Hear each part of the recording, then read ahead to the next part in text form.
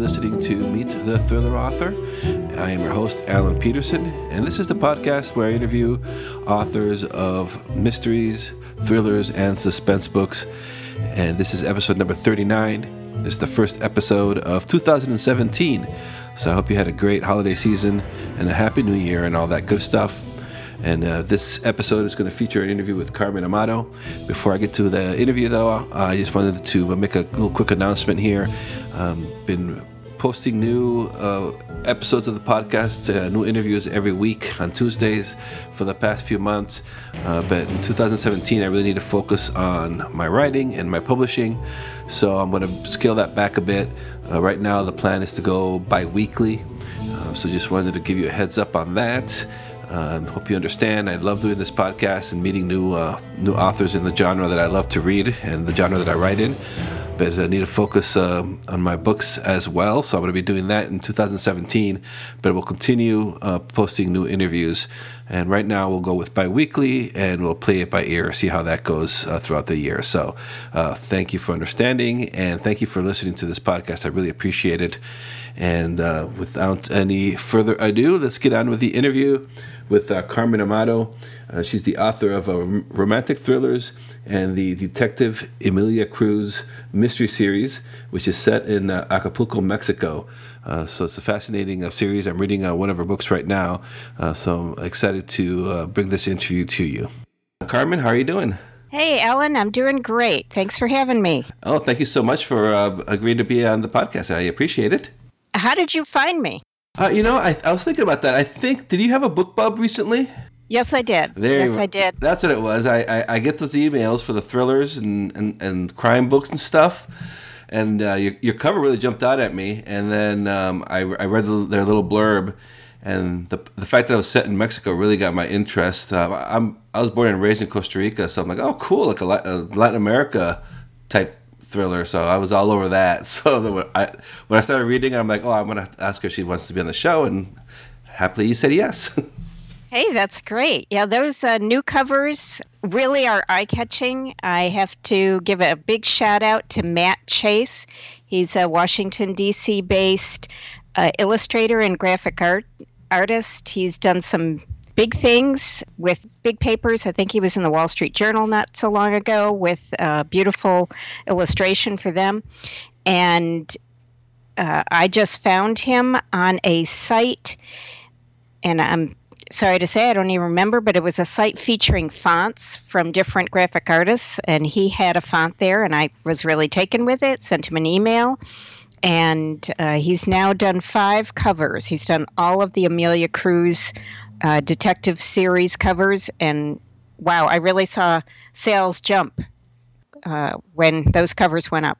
Well, that's amazing. Yes, you always hear the importance of covers because really we only have a few seconds. Like with you, on BookBub, they have it's like a little parade of covers, and that's the first thing attention is to the covers. And your covers are phenomenal. I really like we'll get to where your books are set and everything, but they really kind of have like the Mexican cultural colors. Is that something? I mean, did you discuss that when you were getting into the covers? You nailed it. Cool. Oh, Ellen, you got it. This is great. Yes, when I first said to Matt, I want something with the rich, saturated colors of Mexico, and I actually sent him some pictures of the town of San Miguel de Allende, because there's a lot of buildings there with that rich lime, lemon, tangerine, hot pink, shrimp pink tones that I associate with Mexico. And he really nailed it. And can you tell us a little bit now about your background, how long you've been writing, and how did you get started?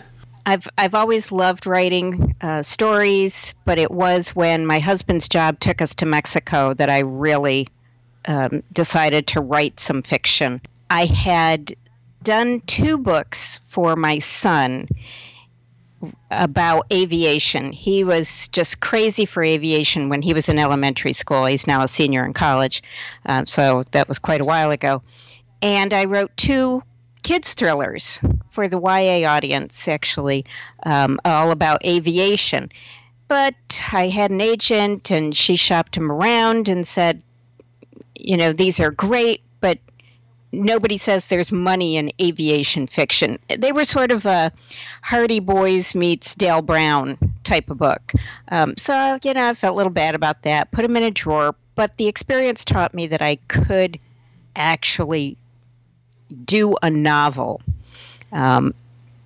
So we were in Mexico at the time. I was really looking at a lot of social inequality on a day-to-day basis, and decided I would write a book about Mexican social structures. But, that was just going to be another nonfiction book from an author who really didn't have anything except her own observations to hang her hat on with that.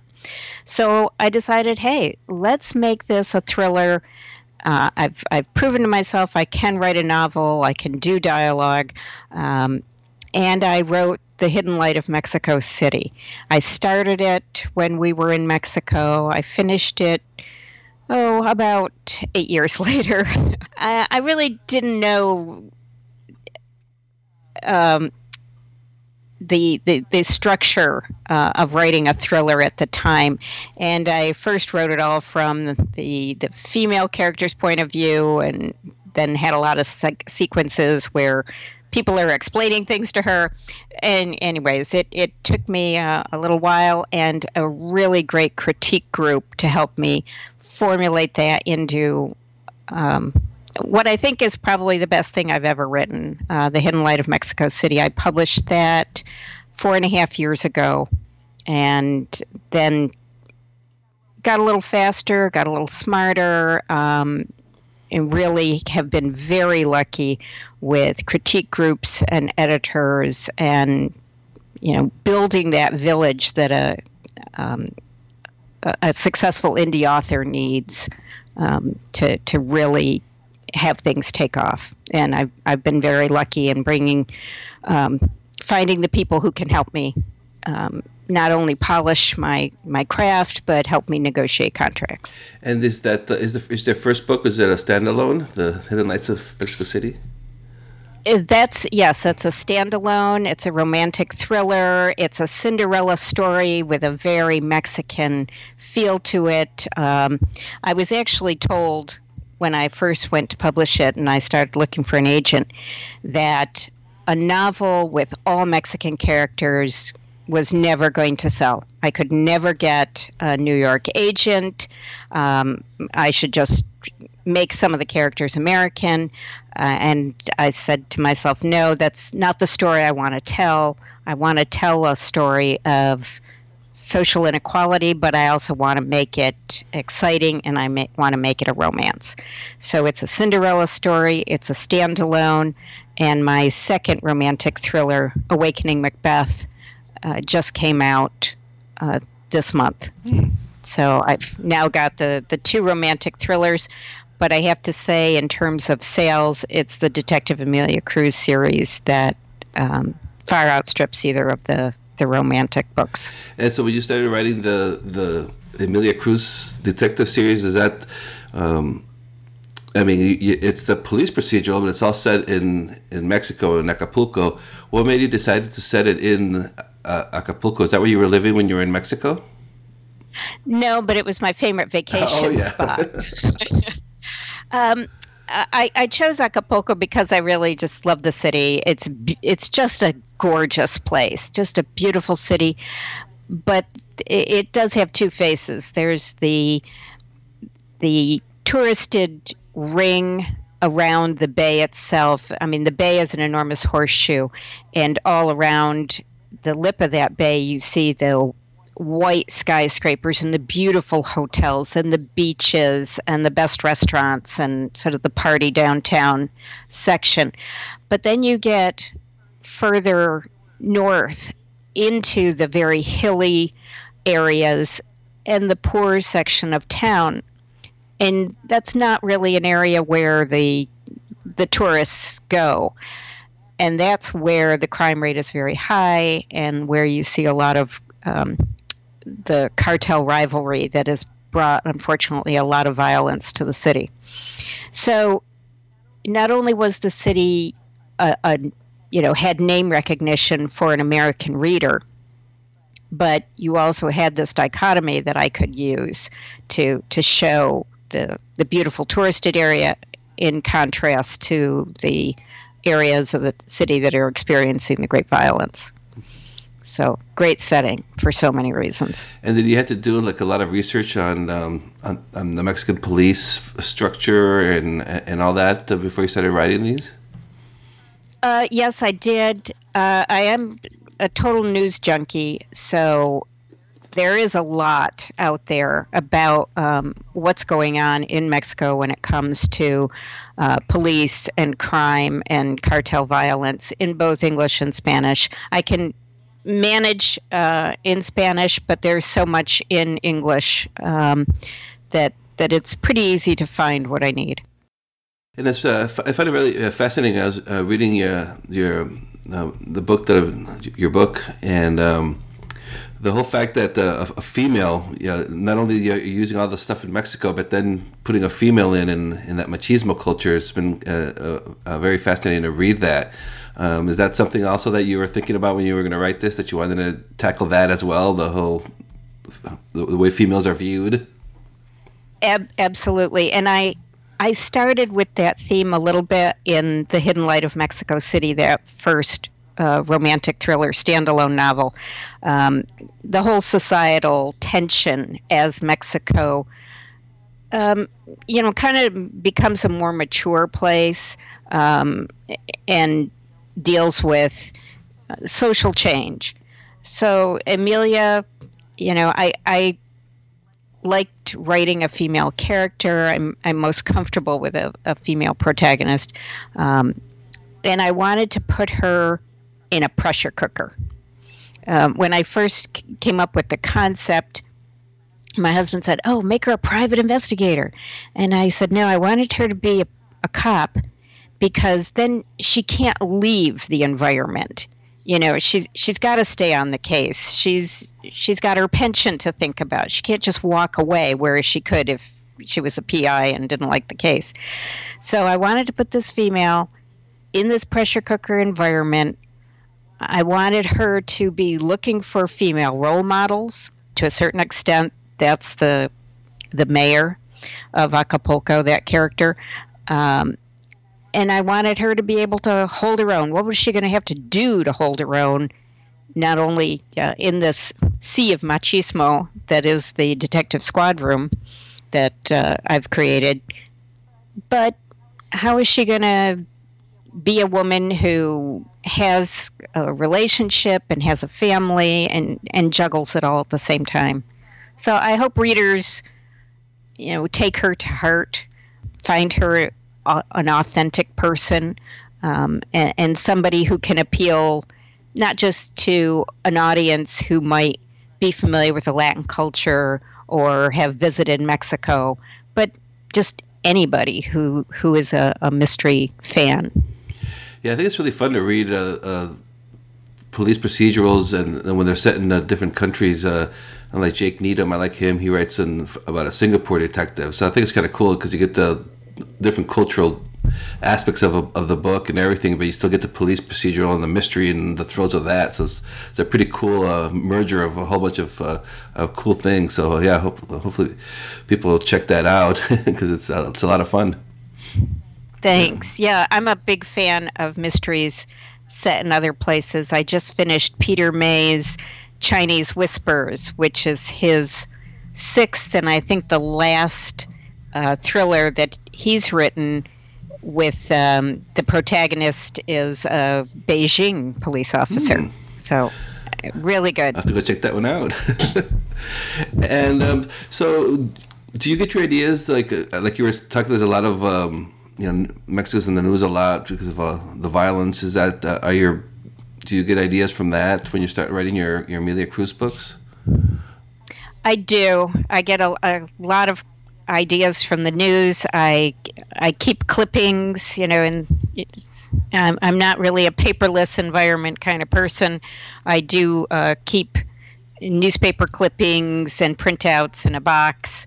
I've got enough content for about 10 more Emilia Cruz novels at this point. It's just deciding which pieces of information I can creatively fit into the world of Amelia Cruz, and how dark a storyline I want to go with. And so, go ahead. I was gonna say, right now you have 5 books in the Amelia Cruz series. I have 4 novels: Cliff Diver, Hat Dance, Diablo Nights, and King Peso, and 1 collection of short stories which functions as a prequel, and that's Made in Acapulco.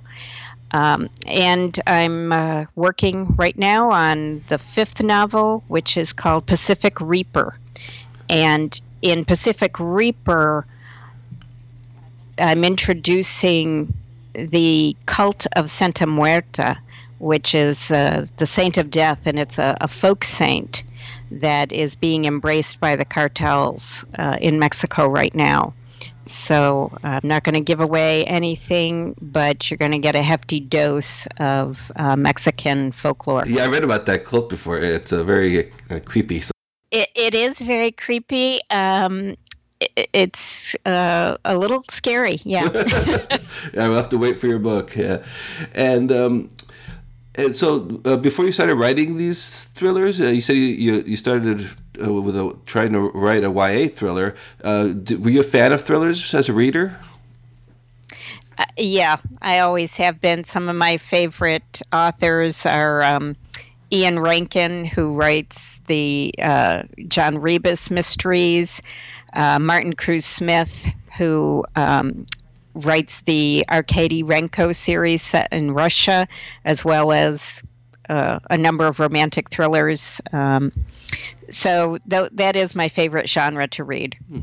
And do you find like the television and pop culture, does that stuff influence your writing? Does that make it into your books? Not so much. I'm not a big television watcher. I have to admit, I'm much more interested in news programs than NCIS and things like that. I guess I spend a lot of time looking at a screen generating content. I don't necessarily want to look at a screen for entertainment, although I must admit, my son and I did binge watch The Crown on Netflix over the Christmas holiday. Oh yeah, I've heard about that one. I haven't seen it yet though. It was so well done, and I never would have thought to have seen a Doctor Who in Matt Smith playing Prince Philip, but he was outstanding. I'll have to add that to my watch list. And now, are there any similarities between you and your main characters, like with Amelia Cruz? A lot of people do ask me that. A little bit, although I must admit, Amelia is, well, let's just say her filter is off. She says what she wants to say. It is not always the smartest thing that she could have said. It does get her in trouble. And while I like to keep fit with swimming and yoga, she runs at a higher RPM than I do. Her workouts are all about kickboxing. Oh. Yeah. So she's a little gutsier, or at least outwardly gutsier than I am. And what are some of the challenges that you find when you're starting to writing one of your novels? This is like the research or logistical. I think one thing that I'm always very focused on is trying to make the books very authentic, make the stories authentic, put you on the street with her. What does it smell like? What is she eating? What are the people around her doing? And also just being authentic to the place. I have a huge, and by now rather tattered, map of Acapulco. It's usually on the wall in front of me. I want to make sure that she's going the right way down a one-way street. So authenticity, making sure that these stories really ring true, and the details are right. So that's challenge number one. And challenge number two is managing my time as a full-time author. I can waste a lot of time. I'm sure there's no other author that has this problem. Nope, you're the only one. No, yeah, I'm the only one. But I can spend a lot of time on Pinterest, and I can spend a lot of time fooling around with Photoshop, just for my own, burnishing my own skills. Yeah, that's those rabbit holes, aren't there? Even when you're doing legit research for a book or something, that's, you're starting out researching something, and the next thing you know, you're watching, you're on YouTube or something, and it's like, wait, I'm not researching anymore. I'm wasting time. Oh, I tell you, there are so many YouTube videos of people who have stuck a GoPro on their dashboard and they're driving through Acapulco. And it's great, but I don't know what street they're going down or, what's going on. And yep, I'm just watching it down the street. Oh, how about that? Yeah, maybe it's that street. I don't remember that. Wasn't there a liquor store there? So, yeah, excellent resource. YouTube is an excellent resource, but definitely a rabbit hole. Yeah. And what's your writing process like? Are you do you plot extensively, or are you a pantser? I am a plotter. I am an outliner, and I am a repeat outliner. I start every book by outlining on 3 sticky notes, and I color code it because there's inevitably more than one plot thread going through one of my books. So I will usually have 4 different colors going. I will put it all on a wall, and I do it in a time order so that week 1 in the book, not my week 1 of writing, but the timeline of the book gets 1 row, and that might be 10 sticky notes and 3 or 4 colors.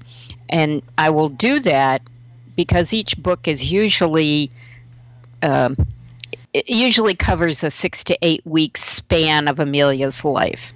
So I will put all that together. That'll take me a couple hours to create the outline. I'll transfer it to a big poster paper and start working from it. About halfway through, I will usually redo it. And then maybe at about the 3/4 mark, I will redo the last section. But I generally stick to it pretty well. I'm not a, just sit down and let it flow, man. It just won't do it. Yeah. I've got to have an outline. And do you set yourself goals when you're writing? Like, I'm going to write X amount of words per day? Or? I wish I did. Donna Andrews, the author of the Meg Lanslow mysteries, the humorous mysteries, she's the chief wrangler in my critique group. And I think she's very good at, she'll say, oh, I met my quota today. I need to do better.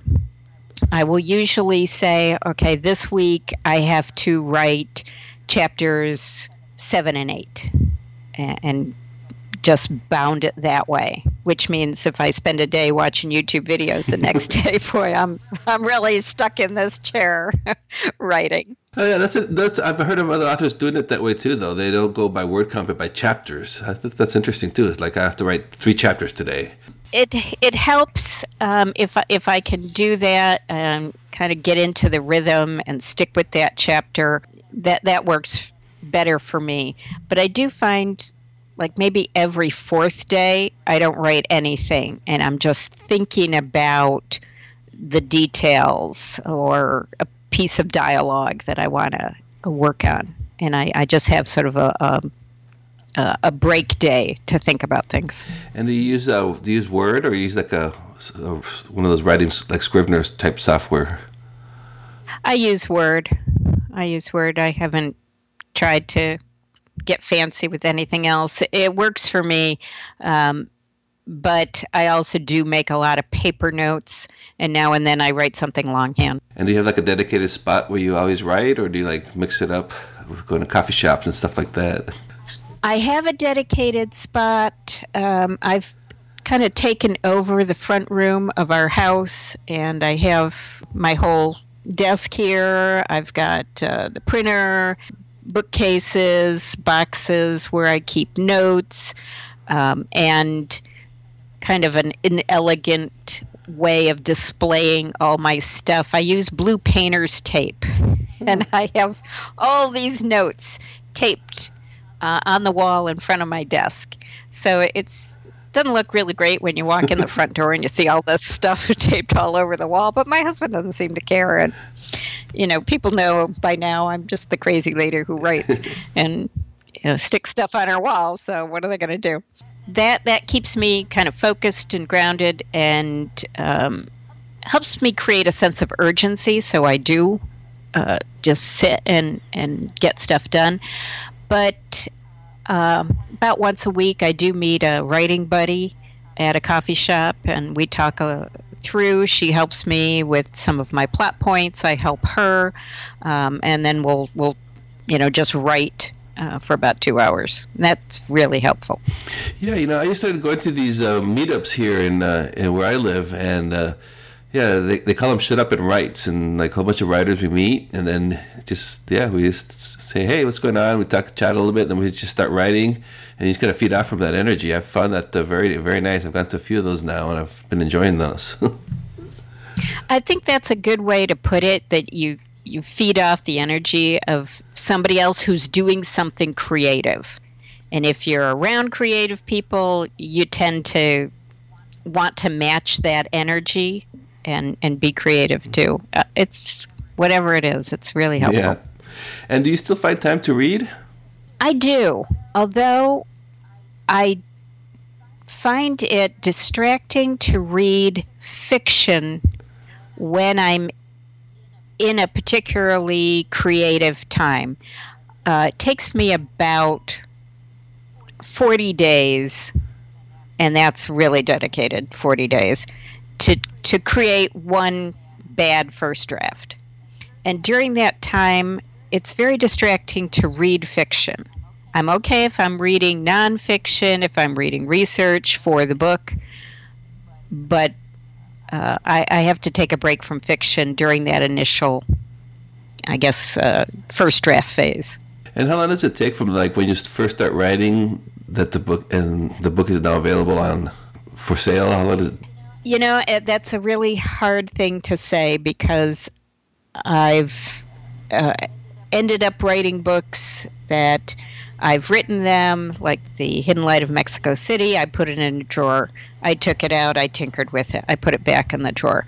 The same thing with the romantic thriller Awakening Macbeth, which was just released. I wrote that, put it in a drawer, thought about putting it out. No, not right. I wanted to build up the Amelia Cruz series before I brought that out.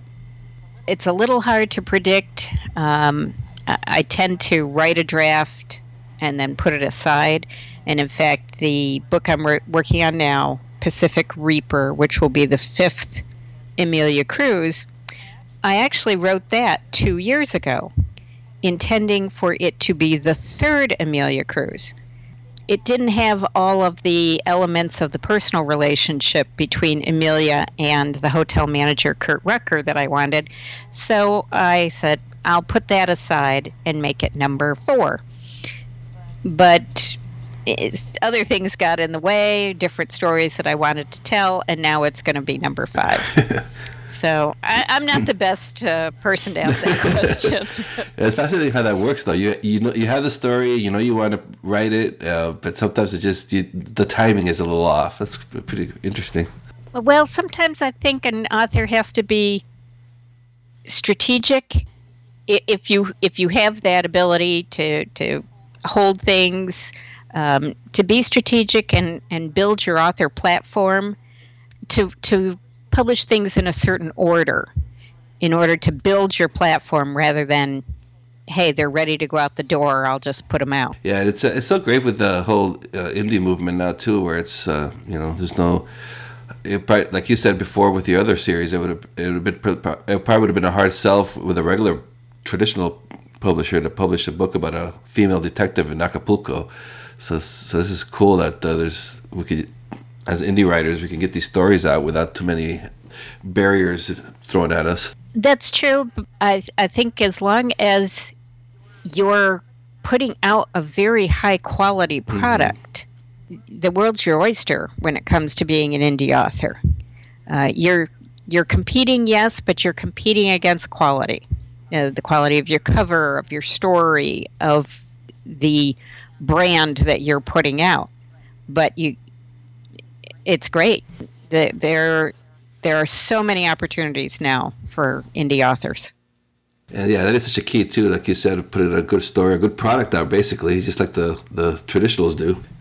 And I have noticed that some of the traditional authors that you're accustomed to seeing a very, very high quality product, maybe they're rushing. But I've noticed a couple of books lately that are coming out of big publishers.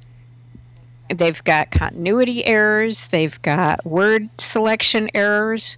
So I'm not sure that had I gone a different route, that I'd be very happy with the end result. Well, yeah, because the control, I mean, yeah, some of the things would have been out of your hands, I would assume.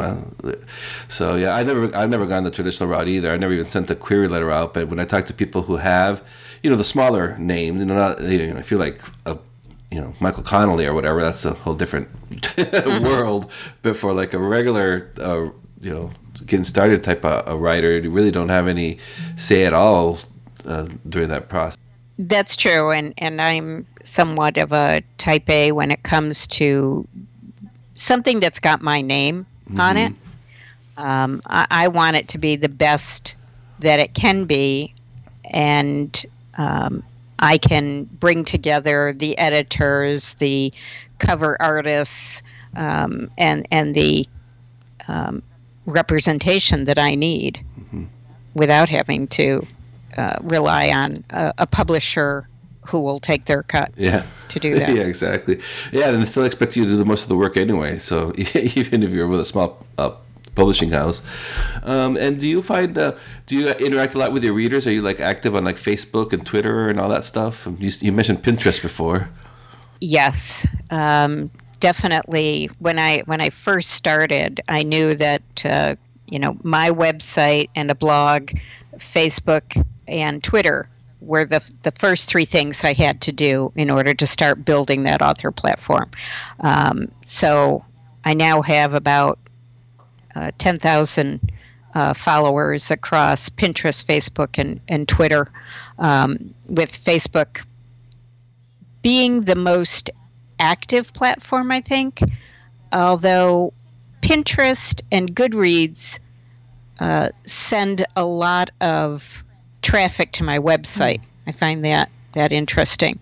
Pinterest is so addictive and so fun. Whether you're looking for books or cover art ideas or ideas for building your website and blogging, that's just a wealth of information, as is Twitter. Not only is Twitter a great place to interact with people, but it's a great source of research. Yeah, those are a lot of fun. Yeah, your website is, I'm just looking at it now, it's a great looking website too, so you've done a good job there. Thank you, because I did that. Oh, you did? I did that on my own. Oh, yes, wow. When I first started a website, I didn't know anyone to hire, and it was a skill I've been wanting to learn. So I put that together, and in 2016, when I upgraded all the book covers, I really wanted to take that signature hot kind of cherry red that Matt Chase is using on the covers and use it on the website. But I also wanted something that was very clean. So I'm now using the Divi theme from Elegant Themes, and it's easy to work with. and I don't have to spend too much time on it. But I'm lucky in that I do get a lot of traffic to the website. I get a lot of eyes on the blog, and I get a lot of email signups. When you go to the carmenamato.net, folks can download a free copy of the Detective Amelia Cruz Starter Library. So you get the prequel, which explains how she actually got to be the first female detective on the Acapulco police force, and a story that I wrote, and it's not available anywhere else. It's called The Angler, and it's the story from the real-life murder of my Catholic priest in Mexico City. And his killer, true life, was never found. This was 2007. But I used that episode to write a story. And, of course, in fiction, Amelia gets her man. Oh wow! So that actually, so it's based on a true story that you experienced, but you put it in Amelia's world. You fictionalize it. Wow, that's yeah. I fictionalized it, but yes, it was the murder of Father Richard Junius in Mexico City in 2007. Oh wow! And they haven't found the killer, huh? They never found the killer. And one thing that was really terrific is his niece reached out and sent me an email after she read the story, and talked about what happened in the immediate aftermath and how her family was notified. Really interesting.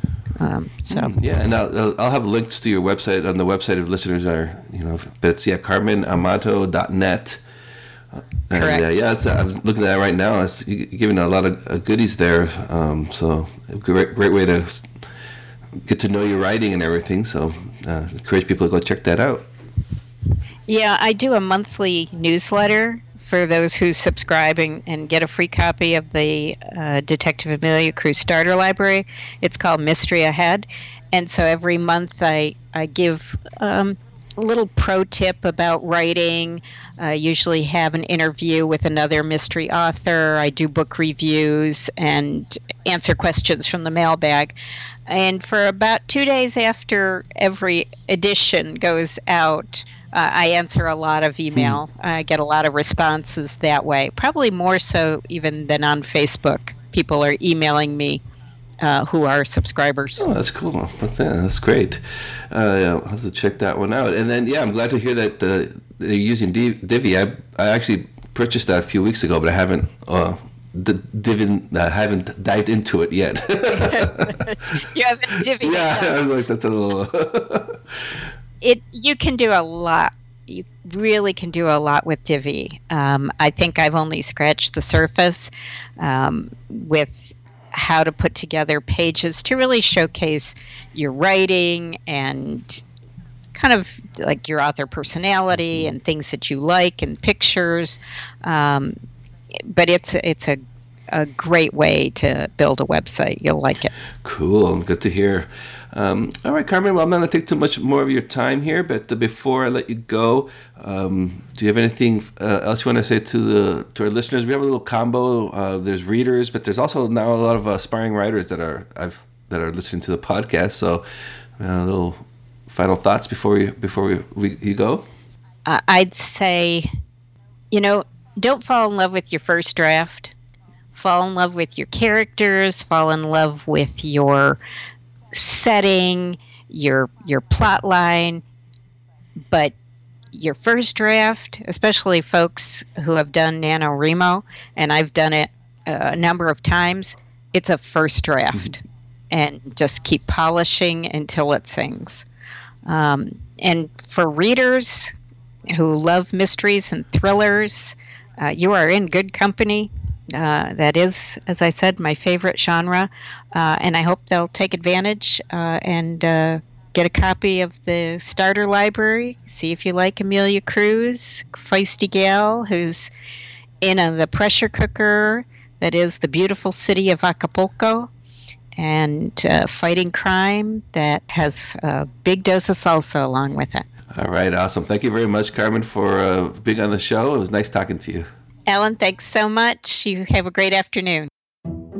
Thank you for listening to this episode of Meet the Thriller Author.